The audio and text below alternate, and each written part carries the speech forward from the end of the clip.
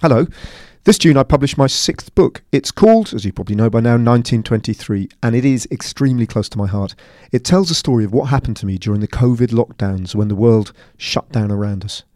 That was when a mysterious roll of projected film from 100 years ago came into my possession, which in itself is quite a long story.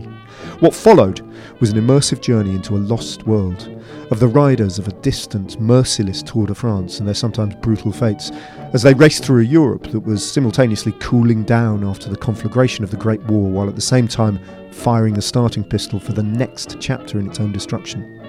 But alongside that, the summer of 1923 is a time of insane and bewildering creativity across the continent. Pitched into this cultural and political maelstrom is one mysterious Flemish rider, whose life I start to uncover and whose descendants I seek to contact in the real world. This is a love story to the Tour de France, told a century too late, an avalanche of discoveries that became my sole purpose and my sustaining mission. It's called 1923, The Mystery of Lot 212 and a Tour de France Obsession, and it's out on June the 22nd, but available to pre-order from all the usual places.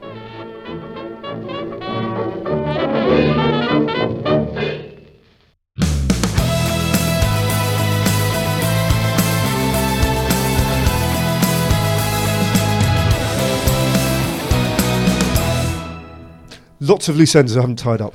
Well, there are lots. I can only think of one off the top of my head. What are you talking about? Jason Osborne. Oh, yeah. We said we'd find out. Yes. We found out. What is it? His dad's British. No. Yeah. Oh, well, I guess. And his mother's German. So that's the reason. Yeah. And Yeah. do we know why his dad's a German expat? No, but I'm going to try and British find expat out. in Germany. I think I know how to find that out. So his agent got back to me and just said the bare bones of that is his dad's British, and so his agent got back to me, which is impressive. Good Yeah. agent, Jason Osborne's got. That's good.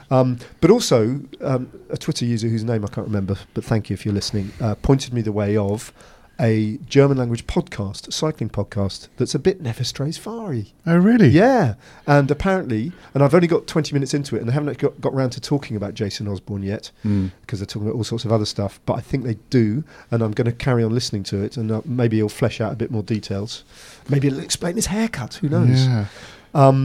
But the one of the co-hosts of the podcast is an ex-rider who we've met, and I used to know quite well, called, do you remember Paul Voss? Yes. Yeah. I know him well. You know him well? He's into his gravel now.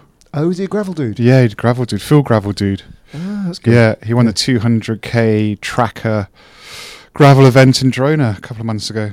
Okay. Yeah. All right. So yeah, he's he's full still gravel dude. racing. Yeah. Yeah, he's one of the co-hosts of it's a podcast called Der Besenwagen. What does that mean? Well, guess. What do you think? Broom wagon. Yes. Good guess, David. Thanks. Besenwagen. Yeah. Huh. And the other funny thing about it is, well, it's not particularly fun. No, it is quite a fun. It's definitely a fun podcast, and he's a really good. I like listening to his voice, Powell and his co-hosts. But they are sponsored by. I don't know. Athletic Greens. Are they? Yeah. There you go. So they do a little front-loaded adverts that literally says all the things about multivitamin, really? multi. Yeah, it's really funny. There you So, go. yeah, They're hitting the all German in market German. as well. It's Athletic Greens. It's not. Athletic- how do you say AG1? Athletic How do Greens. you do AG1? then? AG1. AG1. Yeah, but I think they say AG1. AG1. AG1. Der Besenwagen. Yeah. There you go. Yeah. I wonder if anybody in Germany comes to Never Strays Far to find out stuff that we know that they don't. About Anything. Well, like that's like true. Jason Bourne. Yeah, nothing cycling related. They wouldn't really learn too much about cycling, but they might learn about Wittgenstein, the writings of Martin Amis, Yes. occasional thermodynamics, Physics. how to build astrophysics. how to build a dam, how to Useful stuff. Cathedrals. hay bales. Yeah. 11th century. Look at that, Maillot Blanc, Yeah. Max Poole. What a ride. Max Poole. Yeah. So, It's a big so dude, he's isn't 20 years old. Yeah. God, that's good. Getting 5th in like the Queen stage of Dauphiné. It's not bad, is it? It's really, really good. Yeah. Really, really good. Yeah. DSM are just keep chucking out all these really good climbing, I know. talented climbing dudes. That's So why. I'm- So he was ahead of all of Ineos Grenadiers. Yeah. That's wild, isn't it? Yeah. Yeah. Egan Bernal, chapeau, was there. Yeah, we thought. Well, you Or were keeping your eye on, and you thought he was in that It was group. Danny Martinez. When it was actually Danny Martinez. So he was the best of the Grenadiers, wasn't he? But progress from Bernal. Yeah, that's progress. Okay, That was like Queen Mountain stage. When you look at the likes of Godou and others. Yeah. I can't think of the others off the top of my head. We're enjoying the Godou drama. We are, aren't we? Yeah, I am. I'm really stoking it. It's like a proper little narrative going on there. A polemique. And you were like bigging up Lenny Martinez. Massively. Well, he's only 19. It's just great. What a ride. Yeah. Wow, he was up there in that group as well. 19, weighs about 19 kilos as well. He's a 52 tiny little kilos. Teeny tiny. But I just like the idea of Groupama FDJ having all this drama behind the scenes potentially, because they've got to get a stage. If they're not going to land David Godou on the podium, what are they? So then they've got the Pinot thing, and then they've got the Demar thing, and then they've got and they've got Godou, whose head's coming off a little bit here under pressure. Yeah, I mean there may be some really good physiological reason why he's underperforming here at the Dauphiné. It's a perfect story for Pinot, isn't it? Just come in and save the day for final tour, and save it. Yeah, to have him get on the podium. Yeah, win a stage or two, get the climbers jersey. Yeah, just run amok. Yeah, have amazing good luck throughout. Yeah. Yeah, and he might have like Jalabert had in the 2002 Tour de France. What happened to Jalabert in the 2002? Everywhere throughout because it was his final tour. It was Merci Jalabert. Oh, and it was written everywhere on the road. Oh my signs. God, that's nailed on, isn't it? Merci Thibaut. Merci Thibaut throughout the whole tour. Yeah, they got to do that. There's got to be a Merci Thibaut thing going on. Yeah, hashtag. Yeah, yeah. And then he just has his best ever tour. Then he says, "I'm not going to retire. I found it. I understand how to do this now." Yeah, yeah. To all the. Yeah. But anyway, that's the idea. It won't happen, obviously, because it's Thibaut. Yeah. Well, I have to say, Marc Madiot, if they're doing another Netflix documentary, he is quite a star of the Netflix doc. Oh, why wouldn't he be? So, he'll be featuring... He's like Hollywood magic. Do you want to hear what I was thinking about on my commute in this morning? Did you ride in this morning? No, I took the train. I've been kind of lacking on the riding in, actually, this time. Big time. I don't know, the weather's really good as well. Yeah. Anyway, what did you think on your commute? I'm reading this book called Why Buddhism is True. Now, I wasn't expecting you to say that. Yeah. And it was going into, because the whole concept of meditation is to try and kind of disconnect yourself from your thoughts to a certain degree. And you go into this idea of non-self, that actually I'm not my thoughts, I'm kind of above that, and you need to try and see your thoughts. That's the whole concept of mindfulness. Anyway, it goes into this idea of when you do that, you then separate objects and things from the narrative that you've built around them. So if I see you, or if I see somebody, let's say Vingegaard looking on TV now, that's the essence of Vingegaard, because he's an accumulation of everything we know about him. So I was thinking about this in bike riders. Whoa, hang on, that was quite a lot. That's quite a heavy concept. Yeah. What we're seeing there, our perception of what we understand Vingegaard to be is an accumulation of everything that we built up. We've built, the narratives that we have, the aggregate that we have. But you have a different Jonas Vingegaard to me. Exactly. Because of our subjectivity. Exactly. Yeah. So the idea is kind of how do you sort of disconnect that and see everything is kind of objectively, but that would require... So it's more objectively rather than subjectively to a certain degree. Anyway, my point is this. The reason I was thinking about this, because I'm reading some of the reviews and some of the feedback of the Netflix documentary, and people are saying, couldn't they go more into that athlete or that subject? Yeah. Which is really interesting, because you think, well, actually, a lot of what cycling is about are all these stories we build up around the individuals. We were just talking about Thibaut Pinot for ages. There's a good wealth of accrued sort of like inherited knowledge about Thibaut Pinot. And so what makes something like that documentary, what makes cycling so great and why we love the Tour de France so much is because there are so many stories. Yeah. And people, when you see Velon and they try to create these new races, you can't because there's no stories. Yeah. They're just coming from nowhere. Yeah. And I found that really interesting because if you're going to kind of do a story in the Tour de France, you'd really want to do deep dives on the characters. And you were just saying about Madiot. Yeah. Madiot's brilliant. Yeah, he is. But you'd think he's an absolute madman if you were just watching him for the first time. You literally would, actually. And we love that madman. He's part of cycling because he's the essence of Madiot. Yeah. So you go into, well, what's the essence? And sometimes we say of Vingegaard, it's quite difficult to find the essence of Vingegaard. Yeah, well, because he's quite Vingegaard. And yet with Tadej, essence of Tadej is fabulous. Yeah. You just love, whenever we see him, you love the way he rides on the bike. He looks. Yeah. But that's only because of all the things he's done. I've got a confession to make in a second. So that was just my point. I thought it really interesting when I was reading. I put that correlation between what I was reading in that book with the reviews and feedback I've been seeing on Tour de France, on the Unchained, where people are like, well, it's missing the deeper dives. Yeah. On some of these people to really build it out. Yeah. Like Tadej's like a bit part. Or there wasn't the Cavendish story. Well, they got unlucky they didn't sign up UAE, so they had no access to Tadej Pogacar, which was they're hamstrung by that. I wonder whether they've changed that for this coming year. But my confession.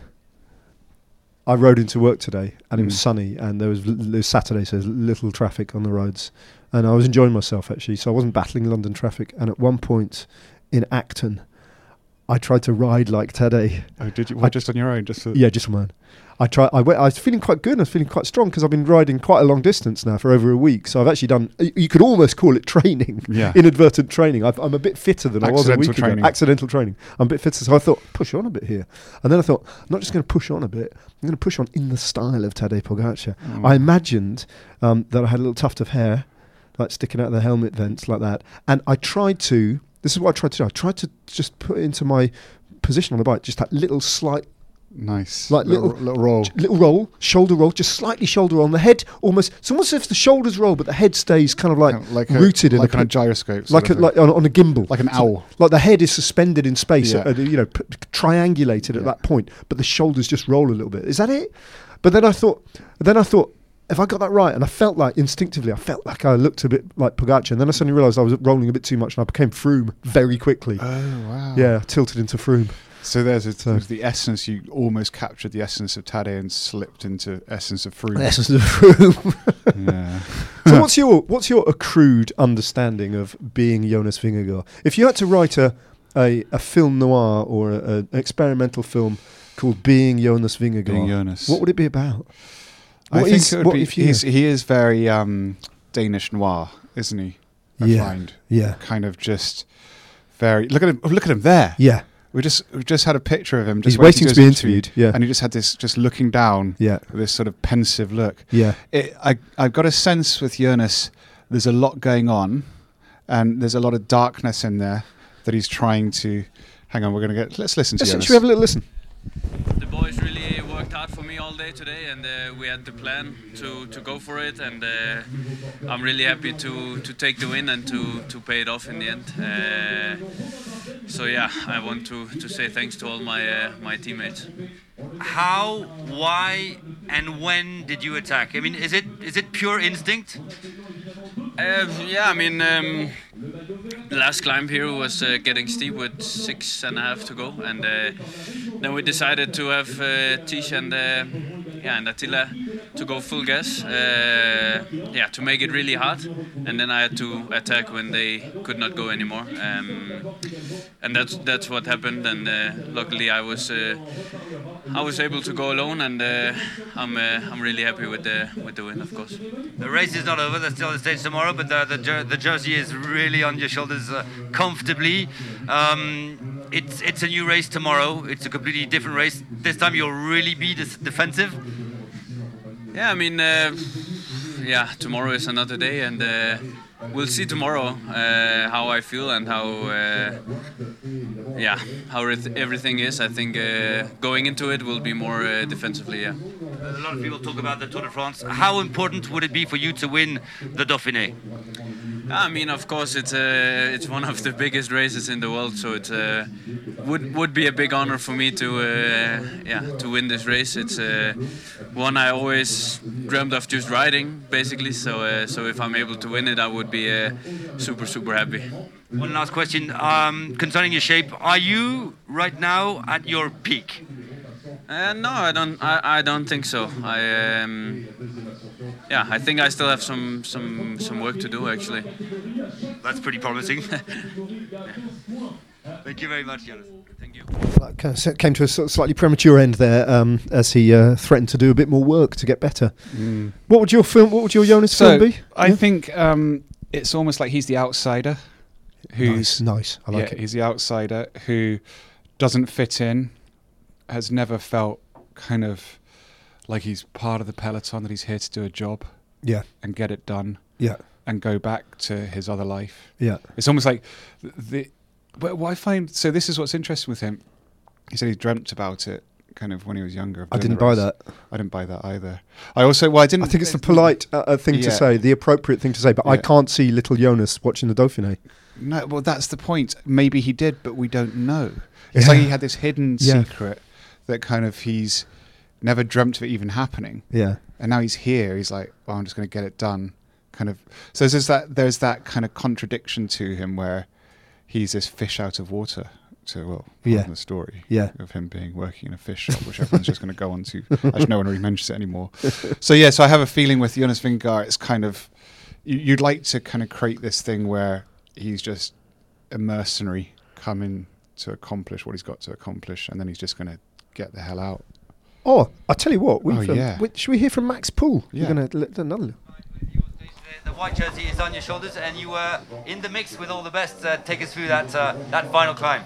Yeah, it was. It was a tough stage really from the get-go. I was on the pedal all day, and it was a pretty hard pace at the bottom, and just tried to push through that barrier and then settle into it and do my own race, and just try to focus on my race, not get too involved with what was going on up ahead.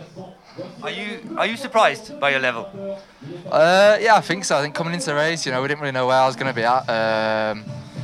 It's been a bit of a long block, so coming to the end of that now, and we come here with a young team, wanted to try new things and try and experiment a bit. So it's definitely a nice place to be in, and hopefully, we can finish strong tomorrow as well.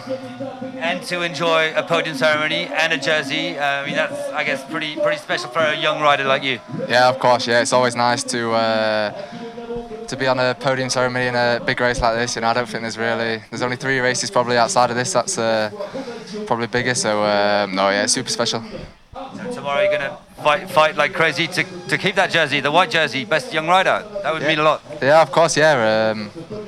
I'll try my best. I'll not get too stressed out by it. I'll just do what I can do, and if I do that, then I'll be happy whether I keep it or not. I think it's been a good race so far, so hopefully we can keep it going tomorrow. Thank you very much. Well, what a composed interview that was. He's not phased at all by being in this position he finds himself in. Quite amazing, really. A ready-made rider, isn't he? I know. I think sometimes when you're in that position in your career, you don't quite realise the kind of the where you've landed up. Yeah. Kind of it's an insane result to get 5th he finished on the stage in the Queen stage of Dauphiné. Yeah. That's really big. Yeah. It's the sort of thing where if his career's 10 years long, you look back and go, holy crap, I got 5th in my first Queen stage in the Dauphiné, and I just kind of rolled with it. Yeah. It's that. So there's a sort of a fine line between being, as you said, grounded and also like, hang on a second. Yeah, I see what you're getting at. This is like, so you've got to kind of wallow in it as well. So there's a fine line between going, that was an amazing result, I can't believe I did it. Yeah. But also because by being that grounded, it's like, well, yeah, no, that's good. I'm just going to progress from here. It's actually, if you do this in 5 years, getting 5th in this mountain stage, it's really good. That's like, true. It doesn't get much. There's only 4 people, and one of them's Tour de France defending champion, reigning champion. The other guys are kind of up and as a Giro winner in front of you. Yeah. It's Ben O'Connor, who we know is really good. Adam Yates. They're at the peak of their career. Adam Yates. Yeah. They're the only 4 riders in front of you. Yeah. It's kind of like, yeah, you'll be happy with that at any point in your career. Yeah. So it's quite a fine line between being grounded and also, this is nuts. Incredible. Incredible rise to the top. And he's a big unit as well for a climber, isn't he? He's a big lad. I don't know, he just looks big on the bike. He looks tall. Yeah. Yeah. So, he might be. Time trial then. Yeah, I might have to get hold of his number and get him to, because if he could take it out from Harrison. Yeah. We've had a lot of people suggesting Fred Wright. Oh, yeah. But I think he's too big for us. No, surely not. Well, I'll have to. I don't have his number. That's a bigger test, wouldn't it? I don't have his number. Well, you know his dad. I do know his dad. Yeah, but that's a bit embarrassing, isn't it? Can I have your son's number? No, it's not. It's professional. I also think I think bigger and better podcasts than us would probably be all over it, and also they can probably offer him some money. Oh yeah. And we can't. You could give him a T-shirt, I suppose. Give him a T-shirt and a tote bag. Happy days. Yeah. Yeah. So Buddhism. Are you a Buddhist? No. But no. But I'm interested in all the mindfulness and meditation. Do you meditate? I do. Yeah.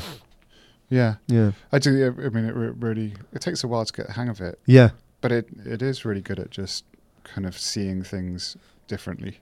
Yeah. Calming my head down, anybody's head down. Yeah. And but yeah, it's really interesting, that concept of kind of just removing yourself from all these kind of preconceptions you have and seeing it from slightly above. Yeah. It allows you to kind of look at things differently and see things kind of freshly, which is nice. Yeah. So we miss so much, don't we? And it's I'll give an example.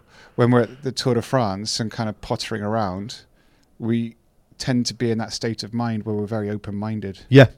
Which I think is one of the things you love about it. Yeah. Because when we're in Kent, we're not. We're just on autopilot. Well, you can just be open-minded, but you're not going to see much. You're not going to get much out of it. But you've already set that in your head. Yes, that's true. You could do. I mean, it's everywhere. Yeah. But we decide not to. But we go with a very different mindset to the tour. Yeah. And are very open to appreciating things, and looking at things, and being curious. Yeah. Which I think is part of that kind of concept of mindfulness in a way, is seeing things kind of freshly. Yeah. And with a different perspective. Yeah. Which tours do. Yeah. It's interesting, that whole idea about, how different or similar our two collective imaginations of Jonas Vingegaard. Well, I don't know why we're focusing on him, because he is a bit of an enigma. How we've basically been presented with the same evidence, but we might have reached slightly different conclusions. Like that discussion we had the other day about Egan Bernal's 2019 Tour de France. Yeah. And the lessons created learned. A different story. And do you remember I sort of said to you, is that how you remember the race? And you went, absolutely 100%. And I went, that's so strange, because it's not how I remember the race. Yeah. And as a result, we've both reached slightly different conclusions. So you have a different essence of Bernal that you have a different, and I have maybe a slightly different essence of Vingegaard. My essence of Vingegaard is, yes, there's the outsider thing going on, but also there's a slight, I think. And again, this is based on nothing really. It's just an impression that I've built up, and his utterances, the way he comports himself, what happened to him after he won the Tour de France to some extent, what happened to him as he won the Tour de France. There is for me a slight, and it does tie in with your outsider thing, similarity perhaps with Froome. Yeah. In that I think his presence in the peloton, his fulfillment of his contract with Jumbo-Visma, his ticking off of his now preordained ambition always to win the Tour de France is kind of, what's the word I'm after? It's almost like he's not doing it with passion. He's doing it with the execution of a plan that must be fulfilled. Like, this is what I'm going to do. And he's probably, I wouldn't be surprised if Jonas Vingegaard has drawn a line in the sand that he hasn't told anyone about, of like maybe three more years. Yeah. And then I'm out. Yeah. And by the way, when he's out, he's going to be out, isn't he? Yeah, yeah. Like he's going to be fully out. Yeah. So he's a kind of interesting guy. However, he took a dominant win on the Croix de la Fer today, and I can't say that I found it much of a spectacle. The mountain looked great, but it was a curiously bloodless victory.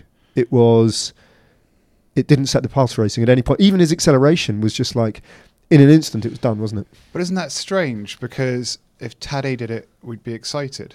Exactly the same thing. Or Remco. Or Remco, I'd lose my mind. Or Mathieu. Yeah, see? Wow. So that's a really interesting one. They've got kind of essence of exciting races. Yeah.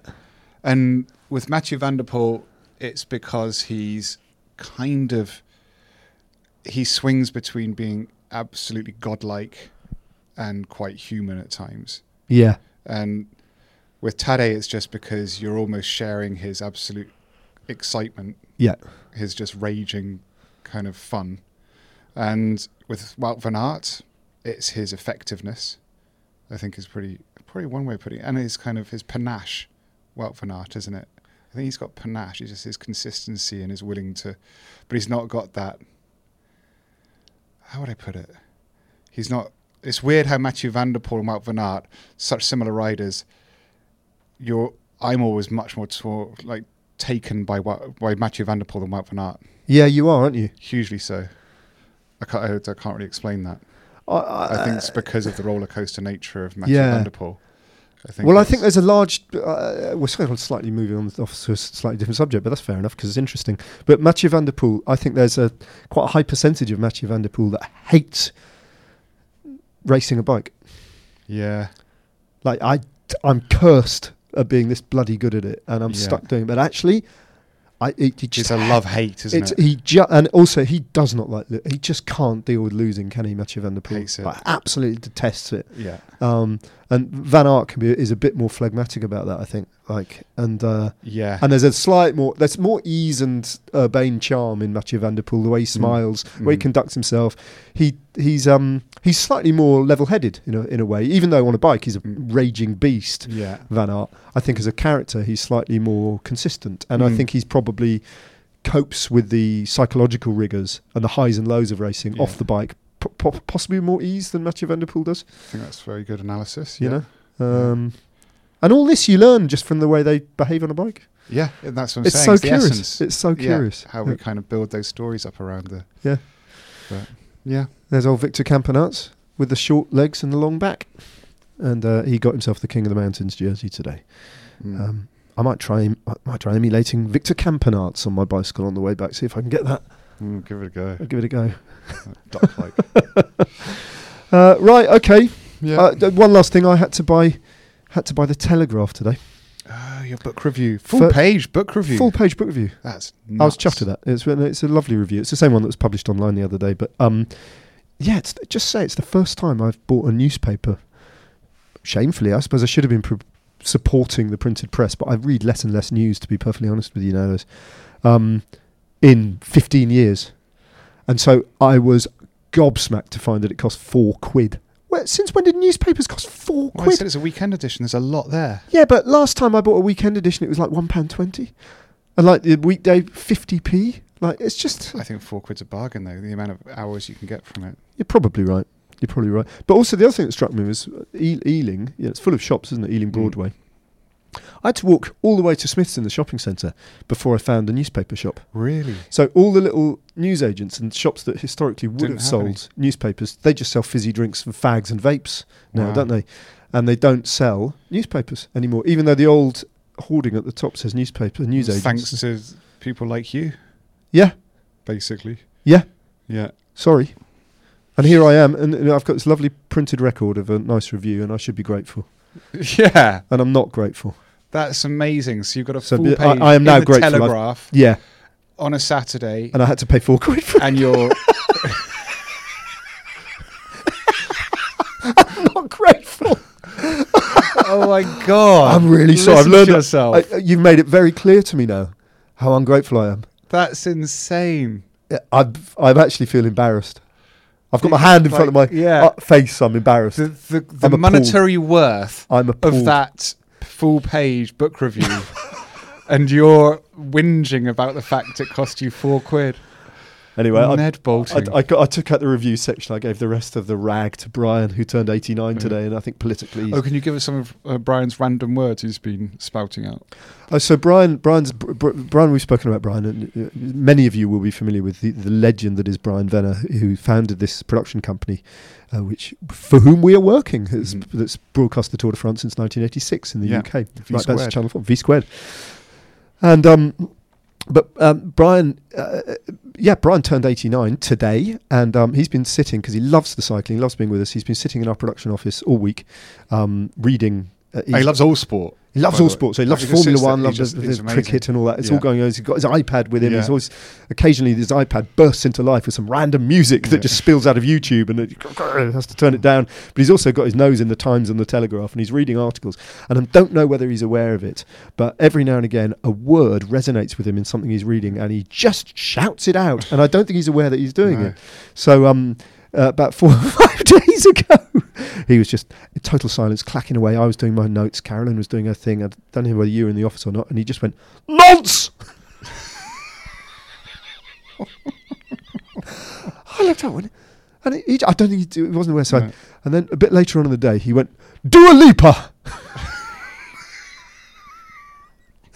and then the next day it was Rishi. And the best one of all that just floored me and killed me off completely was Pocahontas. So good. It's good. It's good. Yeah. So yeah, I'll try and get Fred right to do the. Let's the go thing. try and get Fred. Yeah, try and get Fred. I think he's too big time for us. I'll be honest. But I'll keep my eye on selection, and I might try and get David Godieu instead. Okay.